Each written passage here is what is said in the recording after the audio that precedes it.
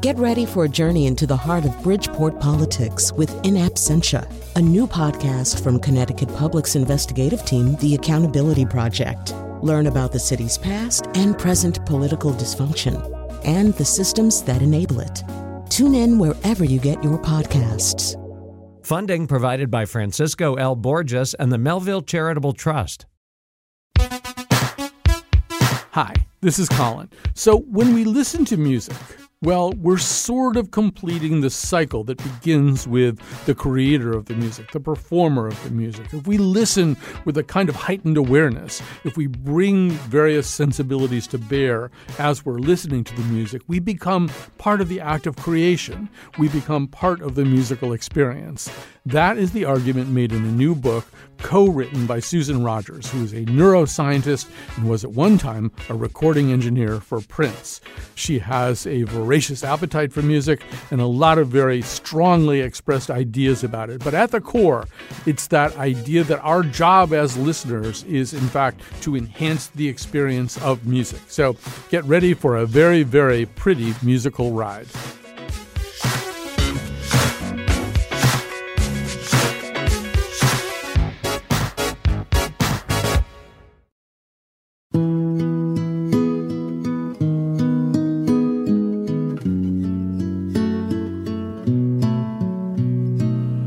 The boys were shielding the summer night we met. You were 10 and 17, oh, how could I forget? When every star from near and far was watching from above, watching two teenagers fall in love. The way we danced was not a dance, but more a long embrace. We held on to each other and we floated there in space. And I was shy to kiss you while the whole wide world could see. So she said everything for me. So that's a song by Jesse Winchester, the late, great Jesse Winchester. I would encourage you to seek out an occasion where he performed it kind of live on a program called Spectacle, I think. But his with him on that show were Elvis Costello and the alt-country singer Nico Case. And the two of them are just floridly in tears by the end of this. And I think Elvis says something like, "You got me in rehearsal, Jesse, and you just got me again today." There's something about that song for me, too. And so today we're talking to Susan Rogers, who's the co-author of This Is What It Sounds Like, What the Music You Love Says About You. She is both a sound engineer, record producer, and a neuroscientist. Before I bring Susan on board, I'm going to quickly tell you a story because I think it sort of will be fun to have Susan talk about. So a lot of you know, I hope I can get through this story without crying. A lot of you know that my significant other went into the hospital for what seemed like was going to be a fairly routine thing. And then she wound up not getting out of the hospital for 10 and a half months. And for the first 4 of those months, I couldn't visit her because of COVID restrictions. Eventually, during those 4 months, we managed to get her daughter in. And so what we would do, I just knew music was going to be so important. And she was really kind of many times hovering just at the brink of death, and was multiply intubated and put on respirators and stuff like that. And I just thought, music is so important to her. If anything's going to bring her back, it's going to be part of it. So once we got her daughter in, we got a boombox into the room, and I would make playlists, and my son-in-law would burn them onto CDs, and we'd bring them in that way. And then after 4 months, I could visit her. And the first time I visited her, she had no voice. She had a trach, breathing apparatus, which meant she had no speaking voice. And she just was still pretty enervated by everything that had been happening to her. But so I brought music and a little Bluetooth speaker. And, we were trying to communicate. I'm really bad at lip reading, it turns out, like really bad. And we were looking for ways to communicate and to connect. And so I was playing these songs that I knew she loved. And suddenly this particular song, I'm going to play a little bit for you right here. This was playing, and then I'll tell you what happened. As I went down in the river to pray, studying about that good old way, and who shall wear the starry crown? Good Lord, show me the way. Oh, sisters, let's go down, come on down. Oh, sisters, let's go down, down in the river to pray. As I went down in the river to pray, studying about that good old way, and who shall wear the robe and crown? Good Lord, show me the way. Oh, brothers, let's go down, come on down. Come on, brothers, let's go down, down in the river to pray. So that's Alison Krauss, and she's singing Down to the River to Pray from Oh Brother, Where Art Thou? It's a traditional song. And I looked at my significant other, my partner, lying in her hospital bed, and her lips were moving perfectly to the song. And I just started playing more songs. She's also one of those people, she knows the words to everything. I just started playing more songs that I knew that she loved. And she was mouthing the lyrics to all of those. And even though she couldn't walk or stand up or anything, suddenly I could see her body moving a little bit under the sheets to Gloria Estefan's 1, 2, 3. And I realized, wow, music is it's going to be so important. And so for the next 6 months, whenever I visited her, I would bring music. And we would play it, and eventually she got her voice back. She could even sing a little bit, and we would sing together, and I would dance around her bed. We had the looniest room at Yale New Haven Hospital. The nurses and doctors would cruise by just to see what kind of music party was happening in this hospital room.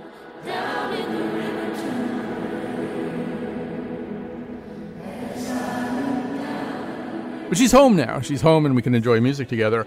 And so, Susan Rogers, I think this is a good place to start because there's a lot of things going on there. Some stuff that probably speaks to your role as a neuroscientist, and also things that speak to your role as a lover of music and a lover of the way that music promotes intimacy. And in fact, we could even begin there and say there's a long-running debate about why music exists and why human beings know how to appreciate it or have the capacity to appreciate it. And I think one of those ideas has something to do with our emotions. Yeah, there's so much to talk about there. That's a powerful and moving story, and right in line with the thesis in the book, which is talking about what music is doing to us privately, in the private canyons of our minds, those private spaces where we are listeners and where we interpret, each of us on our own, what a song means, what it's doing to us. So theories of how music or why music evolved started with sexual selection with Charles Darwin, and that makes good sense. And you don't mess with Chuck D because he knew what he was talking about. But there are more recent theories that say that music evolved from our capacity to express our emotions with our voices. So when you're a little infant, you learn that people use their voices to calm you down, to amp you up, to reprimand you, to warn you. And you begin to learn how the pitch changes and the timing in our voices convey what we're feeling. And then you get a little bit bigger and you use your own voice to do the same thing, to talk back with people. Music is especially powerful for our brains because it typically has lyrics, not always, but when lyrics and rhythm and melody are all intertwined, what that means is that music, any of those records you just played, can come up through our brainstem and branch off to be processed in different regions of the brain. We can focus on just the lyrics over there in the left hemisphere for most of us, or we can attend to the melody, the feeling, and that sweet melody that we just heard. That feeling may be matching the lyrics, or it may be in contrast to the lyrics. Doesn't matter. That's going to be for most of us over in the right hemisphere. And then we've got rhythm, and rhythm is going to activate our motor cortex up above. Then we've got our forebrain, which is making decisions about, do I know this song? Is it somewhere in my memory bank? Do I have personal associations with this song? Do I like the style of this song, of this particular recording? So we say in music cognition that music listening is a whole brain workout. It activates so many regions of the brain, which is why it is so personal and unique to us. So that leads to me to an anecdote that's very near the beginning of your book. You were working for Prince, and during, I think, a recording session, Miles Davis, as he was kind of wont to do, I've discovered over the years, was dropping in there. He was there talking, and he asked you some questions about whether or not you were a musician. Tell that part of the story. Yeah. So I found myself toe-to-toe, and I'm not exaggerating here, with the great Miles Davis in Prince's home studio. And that marvelously intense face of his with those big eyes was right in front of me. And he was just firing off rapid fire questions. Who are you? Where are you from? What do you do? How long you been here? Blah, blah, blah, blah, blah.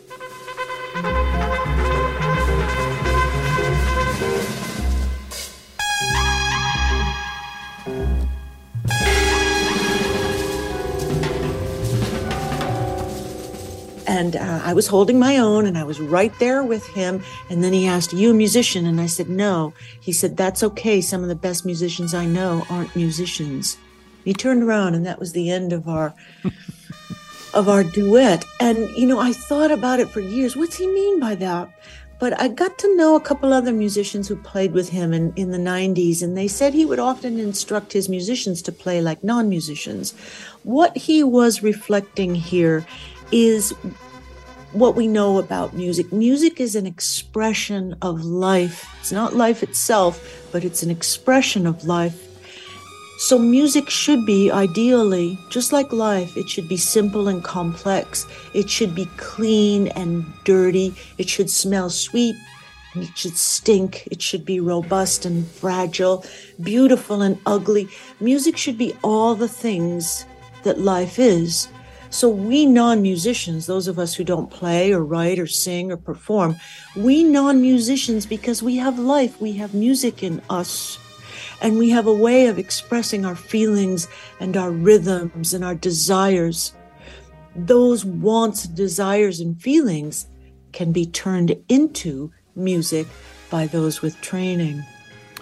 I love that, the way that you put it is that implicit in Miles's declaration was the conviction that when it comes to the creation of a musical experience, the act of listening can be every bit as vital as the act of performance. I think that's actually true across all kinds of genres and disciplines, but music in particular, right? We're still engaged with, Jesse Winchester isn't even around anymore, and yet his music is enough to bring people to tears, because in fact, we have to bring a whole bunch of sensibilities to it to really make the flower bloom. But maybe you could say more about that. And I would tell you that some of my favorite times in the studio, I was a record maker for 22 years and spent just countless hours in the recording studio with musicians from the very famous to, from Prince and Crosby, Stills and Nash and David Byrne, folks like that, to folks that are less well known. And I loved when we would sit around at the end of the night. You've finished your work for the day, you're exhausted, but you're too wired to go home and go to bed. So you just talk. People will have a beer and you just relax. It's middle of the night. And the conversation would nearly always turn to music. So that's what all of us have in common, is our love for music. And musicians would talk about a great player they had worked with in the studio, or a live concert they'd seen with a great performer, or they'll talk about a record they're listening to now and why it's so great. Now, when the metaphorical microphone is passed around the room, I, as a non-musician, could always hold my own in those conversations, because those conversations came from a place not of making music, but of loving music, of being a listener. And I had something to say about that. I think with this book, I was hoping, as the writing of it went along, that the lay audience, the music lovers, the listeners would recognize that, I've got something to say about music. I know something about music, and I am, hopefully, musical, that I can hold my own in these conversations. Oh, absolutely. And of course, the other part of this is we did a whole show a few years ago in front of a live audience with a jazz ensemble on stage. And actually, they were musicians who kind of knew each other, but they never played together as an ensemble. But one of the things I wanted them to do, I think I might have even stopped them in the middle of a song and say, okay, and I said, okay, what's happening here? Like, how do you, Steve Davis, trombonist, know what you're going to play based on what Matt DeChamplain just did on the piano? And they talked more frankly than I've ever heard jazz musicians, or more lucidly than I've ever heard jazz musicians talk about it. But it was all about listening. I mean, they were just listening to each other incredibly carefully. We can demonstrate this really quickly. F Dorian minor.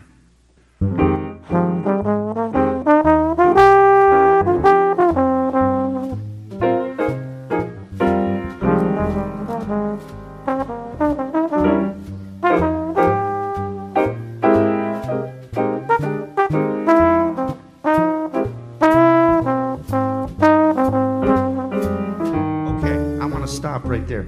Did you hear that one note that sounded a little da? Because Matt played a minor major 7. He had the audacity to throw an E natural in an F minor chord, which has E flat in it usually. That's called a minor major 7. Can we dig that one? Yeah. So when I heard that, I said touche. So as opposed to right next door. It's just a little subtle difference. You've got to be a good listener. There's a great pianist, Mulgrew Miller. He said, show me a great player and I'll show you a great listener. I think this is especially important in jazz, right? You just absolutely have to listen to what everybody's doing. Otherwise, when it's time for you to solo or even work with whatever the soloist is doing, you won't know how. Right. Jazz musicians are the elite of the music world because they improvise. They perform composition in real time, as it's been called. You have to be extraordinary. You have to have an extraordinary memory for hundreds of standards. You also have to be able to think on your feet and employ knowledge of music, of course, but you need to be able to go back into your own head. I'll explain what I mean by that. You need to be able to go back into your own head to create in real time. This has actually been shown in the laboratory in fMRI studies. They had musicians in special scanners, and they had these jazz musicians improvise a solo. And the researchers watched where in the brain the activity was taking place. When the soloists, most of them, when they started off their solo, they played the head, or what Prince would call the lead line. This is the main melody.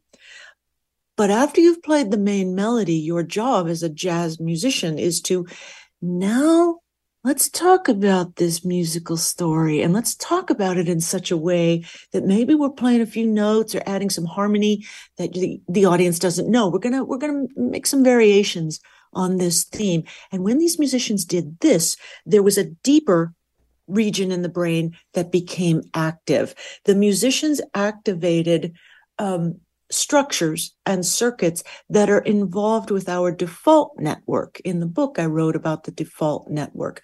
The default network is an interconnected network of brain nuclei that get active when we're going into our own heads, which, if people are being honest, they do 30 to 50% of the time. We're not always focusing on external stimuli, what we're seeing or hearing or tasting or touching.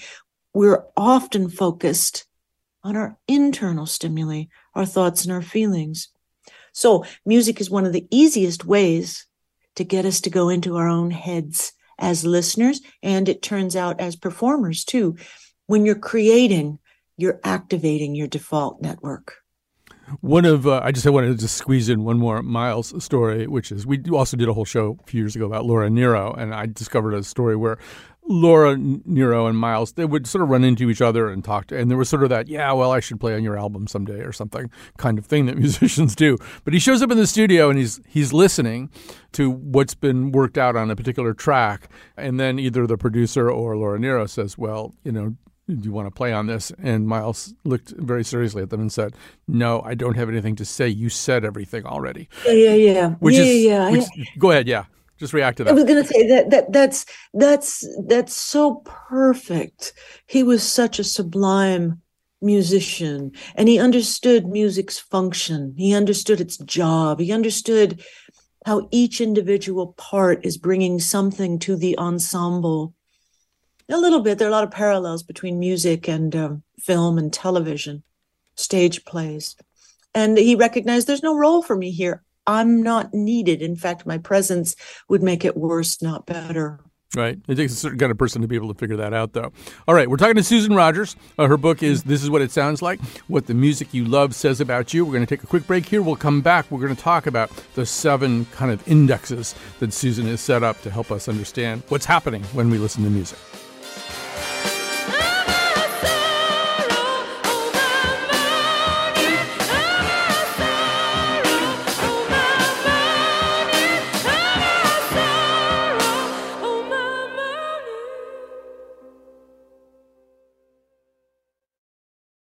Support for this podcast comes from Hartford Healthcare. Elevating Health is funded by Hartford Healthcare. Loneliness can be a significant health risk to people of all ages. Dr. Laura Saunders, a psychologist from Hartford Healthcare's Institute of Living, talks about social isolation and why we need to connect in person. Loneliness actually is a pretty significant health risk for people that struggle with social isolation. It affects their blood pressure, it affects their immune system, it affects your willingness to get up and get out, and can cause some not just emotional issues, but health problems as well. You're not alone. Dr. Saunders explains how important it is for us to look to others and get out of our comfort zone. I like to talk about social isolation as not just that individual's problem, but it's a community problem or it's a family problem. We need to connect with others. We can take space at times as well, but we need to step out of our comfort zone and do things to connect with other people. It's life-saving. For more information, go to ctpublic.org/elevatinghealth.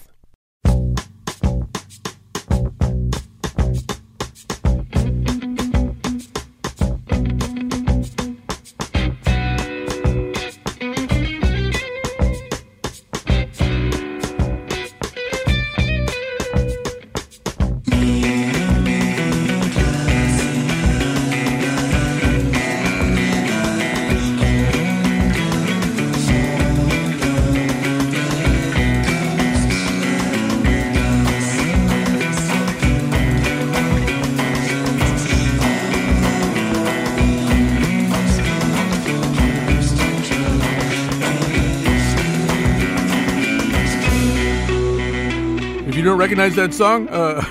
Well, good on you.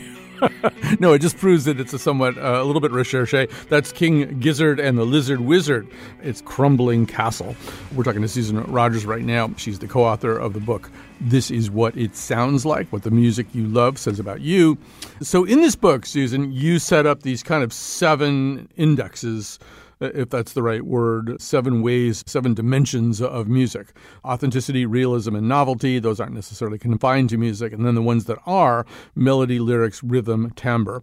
So the song that I just played appears in the chapter or section about novelty. So I have to say one other thing, which is the more I thought about the 7 dimensions, the more I thought when, John Landau famously in 1974, I think, saw Bruce Springsteen and, went back and wrote, I've seen the future of rock and roll, and it's Bruce Springsteen. He's talking about all 7 of those things. All 7 of those things are completely present in that statement. But anyway, talk a little bit about novelty. So each of us is born with some sort of predisposition toward thrill-seeking. It's in our genes. Thrill-seeking folks are willing to take a risk to engage with new stimuli. And the non-thrill-seeking folks would prefer to play it safe. And this gene gets expressed differently in different areas of our life. So you might be a real risk taker when it comes to food or fashion, and very conservative in other areas of your life. So the dimension of novelty versus familiarity refers to an axis of innovation in music. Some music listeners, I'm one of them, are seeking innovative musical ideas. And when we hear innovation, new things, we get excited. This pleases us because someone took a musical risk, as King Gizzard and the Lizard Wizard did. Others prefer a more familiar form. Now, there's nothing wrong with that. For those who prefer the more familiar form of music, what they're seeking is not innovation. In fact, they're averse to innovation. What they're seeking is, how do you take a classic form of music and make it perfect? Just like folks who love sports will watch a game, they'll watch basketball or baseball or something. You know how the game goes. Won't be any surprises there. What you don't know is how this particular game goes, and you want to watch this game played at the highest level. So it's the same thing with music. That axis of novelty versus familiarity has at its center pop music. Music that is popular is music that has managed to find the just right blend, a perfect balance of novelty and familiarity. It's got a familiar enough structure that listeners can ground it in other forms of music they've already heard, but it's got enough innovation that it keeps the train of cultural advancement rolling. All of us have a sweet spot on that axis. I have so many things I'd like to say back to that, including I sort of think that the familiarity versus the novelty seekers, I think it's like 70-30. I think the familiarity people vastly outnumber. That might even be overgenerous.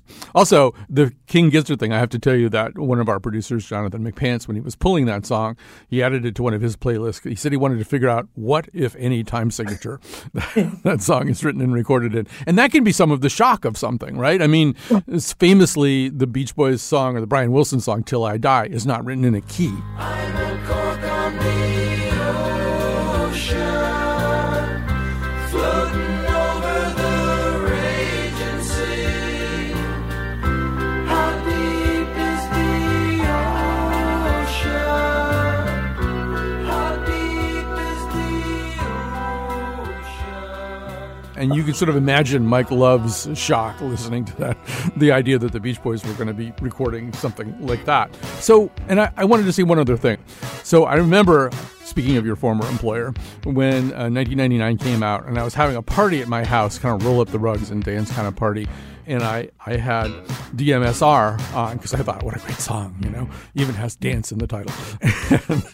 And baby boomers came over to me, my fellow baby boomers, and said, we can't dance to this. We don't, put on some dance music. We can't dance to this. And by dance music, they meant like the Four Tops or something. And it was because, I mean, obviously it's a very danceable song, but there's something about the shock of it. It's just different. And people panic, right? And they think, oh, I can't dance to this.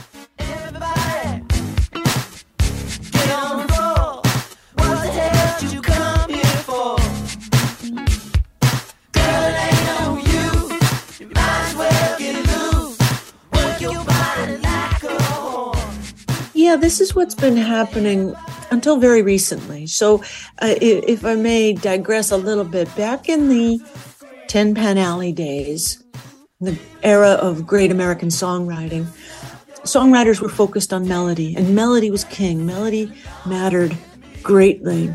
And then we got into the 1960s, and what mattered more, where there was more innovation, was in lyrics. You got Bob Dylan, and you have folks like Leonard Cohen, and you have poets who are putting their poetry to music. So we entered an age of lyrical dominance. And then in the 80s, hip hop and rap came along, and we entered an era of rhythmic innovation. In the early 2000s, producers like Timbaland and Just Blaze were just killing us with these innovative rhythms. What happened to those good old days? When hip-hop was so much fun. Oh, house parties in the summer, y'all. And no one came through with a gun. It was all about good music, y'all. It helped to relieve some stress. Oh,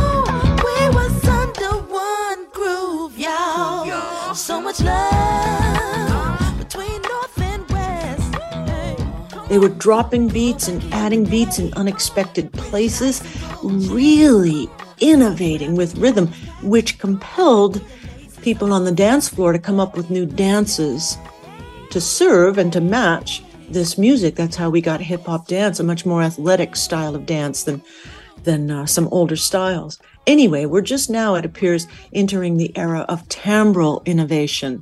Now that we have these affordable and easily accessible tools, young sound designers are experimenting with sound itself. I think timbre's going to have a long run. Rhythm had a decades-long run, rhythmic innovation. I think timbral innovation will go just as long, if not even longer. Yeah, I mean, that rhythmic innovation spills over, too, into Broadway when Hamilton hits the stage on Broadway. Suddenly you're hearing a kind of rhythmic innovation that's been present, obviously, in hip-hop for a while. It just hasn't been done on the stage. And what you're also hearing, are these... I have kind of an obsession with dactyls. So like strawberry would be a dactyl. I sort of believe once the Beatles started writing more in dactyls, their music changed. They started using words like strawberry, and suddenly the whole metric line starts to change. Interesting, isn't it? Yeah. And so Hamilton and Jefferson, those are both dactyls. And so you just hear something that, as innovative as Broadway can be, right? Nobody's ever heard anything quite like this on the stage before. Yeah, I've never thought of that before about dactyls. Words, of course, have a rhythm, and our languages have certain rhythms. English happens to be a stress-timed language. We put our stresses on the words we want to emphasize. But Spanish, French, those are syllable-timed languages. Every third syllable or so is where the stress is going to go, regardless of the words you're saying. So from the time we're in the third trimester of pregnancy, when we're in the womb, we're hearing the rhythms of our mother's voice and dad's voice too, if dad puts his mouth there on mom's tummy at the end of the pregnancy. So we come out of the chute already understanding a little bit about consonance and dissonance and understanding a little bit about the rhythm of our culture. An interesting fact is that young children, elementary school, tend to be mistrustful and suspicious of unfamiliar music. They tend to actively dislike it. If little kids all of a sudden encounter a new child in the school who's from another culture, and it's found out that this child listens to a different kind of music, kids won't be as accepting of that foreign student. This is because when we're in elementary school, that's the age where we're starting to recognize that music is symbolic of our people, our culture. There's an us that we belong to, and music is symbolizing that. Right. And so I think it's also true that these dimensions, as interesting a way as they are to understand our participation as listeners in the creation of a musical experience, they're for the most part not isolated, right? They all work together. I'm thinking, just stay with dactyls for a second, okay? So there's a Lyle Lovett song. Honey, put down that fly swatter and pour me some ice water. So that you hear that, and sort of fly swatter and ice water, they're dactyls, but there's so much going on there, including the introduction, right? You're suddenly being told, wow, this isn't a typical country song. First of all, metrically, it's not a typical country song. There's a way in which there's a certain kind of whimsy that's a little bit unusual. Lyle Lovett's voice is a thing unto itself, too, a very powerful instrument. So our experience, we get the novelty of that first line and kind of the rhythms used in that first line. We get the power of lyrics themselves, because right away you've kind of conjured this hot, lazy day, flies buzzing and ice water needed and stuff. I don't know. There's a way in which the introduction of a song can be a very powerful thing, that first few bars that invite you in. Yeah, the things I learned in grad school about music perception and cognition just really blew my mind, because I kept reflecting back to the recording studio and wishing that I had known about these things when I was making records. So it turns out when we listen to music, that signal is coming up from our cochlea and up through the auditory brainstem and into the higher regions of the brain. We kind of do an automatic mental scanning for treats. So when you're hearing a record for the first time, your default network is scanning this record and it's independently assessing lyrics. Are these words anything I'm interested in? Is this anything I need to solve a problem or to reflect on? You'll go over to the melody region and you'll ask yourself, am I pleased with this melody? What emotion is it expressing? And of course, all of this is automatic. You'll feel the rhythm and you'll ask yourself or ask your body, do I want to synchronize my body with this rhythm? You'll also attend to just the sounds, to the timbral design. You'll attend to the style of the record. Is this the style of record I like? Is it old or new fashioned? Is it something that I can easily visualize in the case of realistic records, or is it more abstract and more cerebral? So there you are, you're scanning and you're looking for where the treats lie. And often when we find a treat, especially when hearing a novel record, when we find a treat, we linger on it. So you hear a record for the first time, and if the melody catches you, you're right there. You're right there with that melody, maybe with that harmony as well. And you're kind of ignoring the lyrics. It could be the other way around, of course. So many times people will tell you, I love that record, and I never really listened to the words until recently. Other times people will report, I could tell you all the words to that song, but I don't think I could hum the melody for you. We all find our zones of interest and tend to linger there. I love that idea of treats. I think another term that musicians use that I've heard is payoff. Mm-hmm. I was backstage. I was hosting some night of Gershwin, and I can't even remember which composition it was, but the solo pianist was backstage with me, and the orchestra was playing out there, and he came to a part. I think it might be from An American in Paris, where there's this just shimmering chord, and the guy turns to me and goes, "That's what a payoff." And I never kind of lost that idea since then. I mean, a lot of times when I'm listening to a song, I go, listen to that payoff. And that's the treat too, right? Yeah. In the studio, we listen for that. Record producers, that's their job, is to listen for that. So music is tension and release, just like life is. And so you spend some time on sections building tension, building anticipation. And the listener who's heard this song before, or even listeners who haven't heard this song before, know enough about the music of their culture to know, here's when the treat should be coming. I'm thinking I'm going to be getting a treat here. This should be a treat. And that's the structure called the nucleus accumbens that is anticipating treats and is leaning forward if this is the kind of thing that you want to hear more of. And when that treat comes, another circuit called the caudate nucleus says, yeah, I knew that was coming and I was right. This feels so good. I accurately made a prediction about when this release or payoff or treat was going to happen. Another thing that's interesting to music cognition researchers is sometimes we get just as much of a treat when you have the setup and the payoff doesn't arrive. When you have the tension and suddenly you're left suspended there. The producer Just Blaze can do that in small temporal sections by repeating something over and over and over again. And you're just aching for that release. Come on, stop repeating this phrase. Let's get to it already. So that's called positive prediction error. You thought it was going to happen and it didn't happen. That can build up anticipation even higher. This is what works on the dance floor when we think the chorus is coming and all of a sudden it goes to a breakdown. And it's like the floor just falls out from beneath you. It feels good. Mm-hmm. Off the top of your head, can you think of an example of what you were just talking about, that whole idea of just sort of keeping something going, keeping you in anticipation and maybe not ever giving it to you? Oh, think of any song that's got a dance breakdown and you'll hear it. Or think about a song that has a reverse dynamic in the chorus. Usually in most Western music, the verse is relatively small and then the chorus gets bigger. But it's very exciting when we go to a chorus that maybe is just a cappella, just the voices, or even an instrumental chorus. Or have the voice drop out for a moment when you're not expecting it. It's a tiny little treat, but it's a little trickle of dopamine that's satisfying.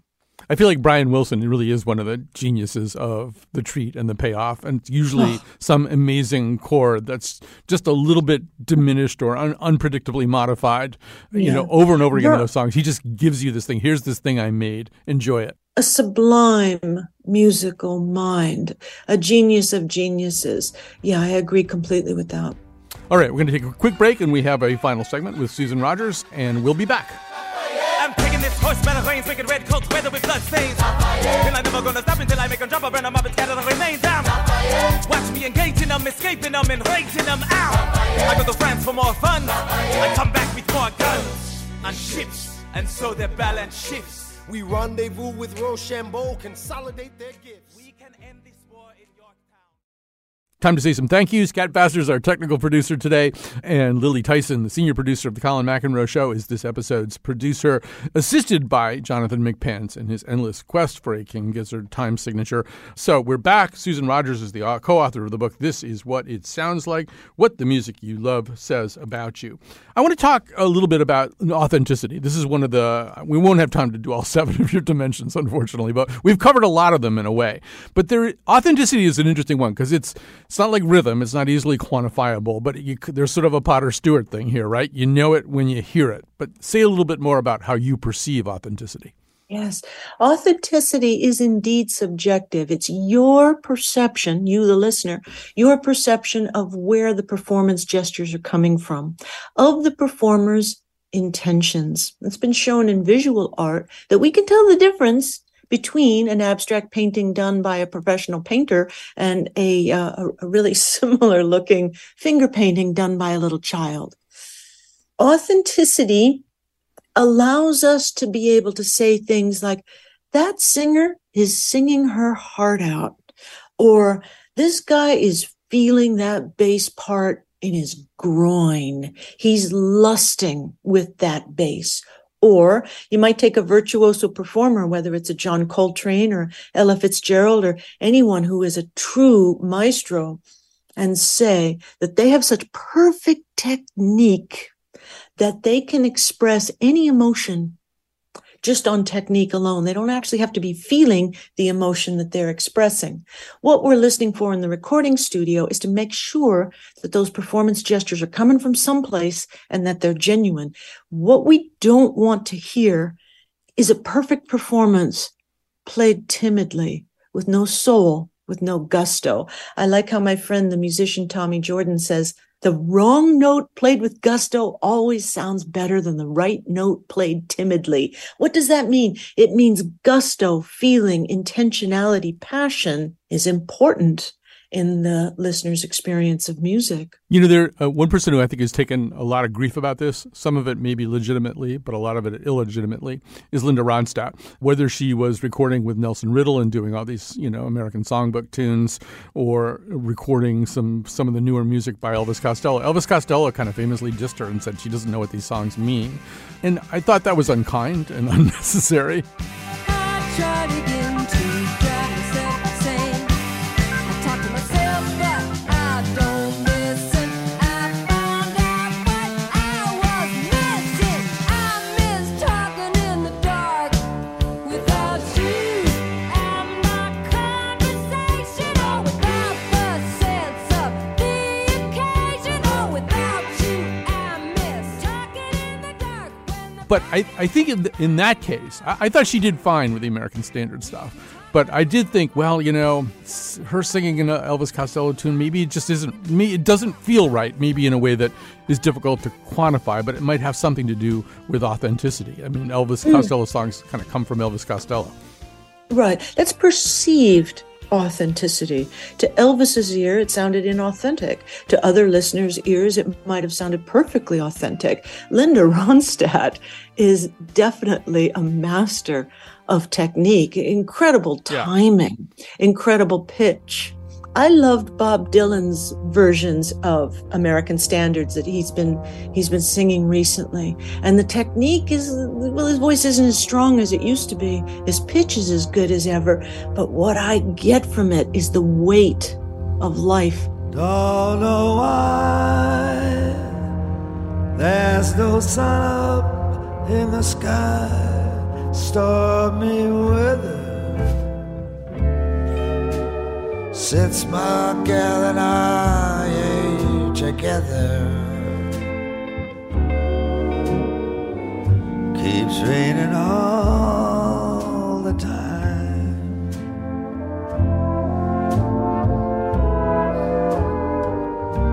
Life is bare, gloom and misery everywhere, stormy weather. Similarly with Johnny Cash, when he was making recordings later in his life, you hear an older man and you hear the weight of all of his life experiences come through in that voice, in his timing, in his phrases, where he chooses to pause, where he rushes, where he's behind the beat. That's expressive to listeners who are receptive to and listening for that kind of authenticity. That leads us to probably the last thing we'll have time to talk to Susan Rogers about, and that is the whole question of timbre. And since you just mentioned Johnny Cash, we have a nice occasion to do it. So let's listen to the song Hurt by Nine Inch Nails. This is the 1994 recording of Hurt. I hurt myself today to see if I still feel. I focus on the pain, the only thing that's real. The needle tears a hole, the old familiar sting.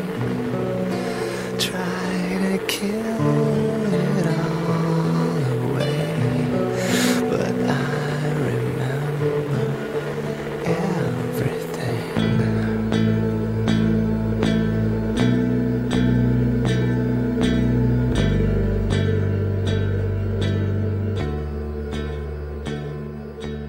Now, Johnny Cash in 2002.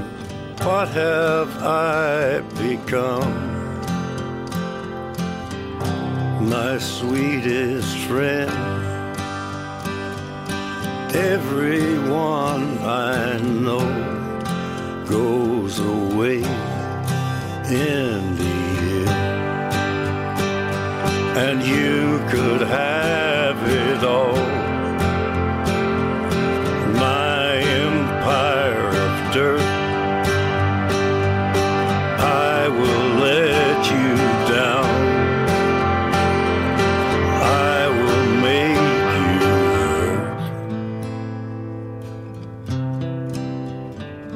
hurt. So, Susan Rogers, talk a little bit about this. This comes up, I think, in your section about timbre. Although, once again, we could approach it from a lot of different dimensions. But tell us what you hear here. Isn't that marvelous? In the book, I chose that to illustrate how the exact same script can be read by two different actors and give you a very different impression. Same thing here. So the words are the same in the song. The melody is the same. But primarily what's changing in these two records is the timbre of the voice. So when a young man, Trent Reznor, sings, "I hurt myself today," a young person saying those words in a soft, breathy voice, well, maybe asking for help. But an old man who says, "I hurt myself today," it's, to my ear, a little bit more chilling, because this older man isn't asking you for help. This older man is more steadfast in his beliefs and his thoughts. He's more deliberate with what he's trying to convey to you. And when he sings, "I remember everything," I mean, from my ear, it's a more powerful emotion that I feel in response to that, because older men who are singing these words perhaps are closer to the edge of a cliff than a young man who's simply looking at the cliff and wants some help to be pulled back from it.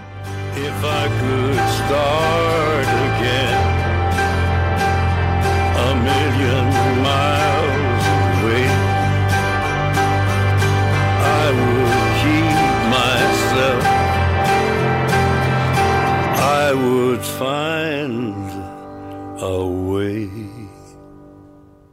I think it also kind of illustrates a shift that had to happen. You know, you talked about those different phases of modern popular music history, and we did go through this period where authenticity meant being a singer-songwriter, being Bob Dylan, Joni Mitchell, James Taylor. You sing the songs you write; they are expressions of who you are, and so the interpreter of a song took a little bit of a back seat. Probably hence some of the opprobrium directed at Linda Ronstadt. But, you hear Johnny Cash interpret Trent Reznor, and you realize the power of that, right? That people get mad at me when I say I actually like Sean Colvin's This Must Be the Place better than David Byrne's. But, you have to say something, speaking of timbre, of the ability of a voice just to find different elements or just to be more pleasing for fairly complicated reasons. Yes, humans evolved such that our auditory brains put the highest regard, the priority on voices. Humans use their voices, as I was saying earlier, to express what we're feeling. Here's what's going on with us.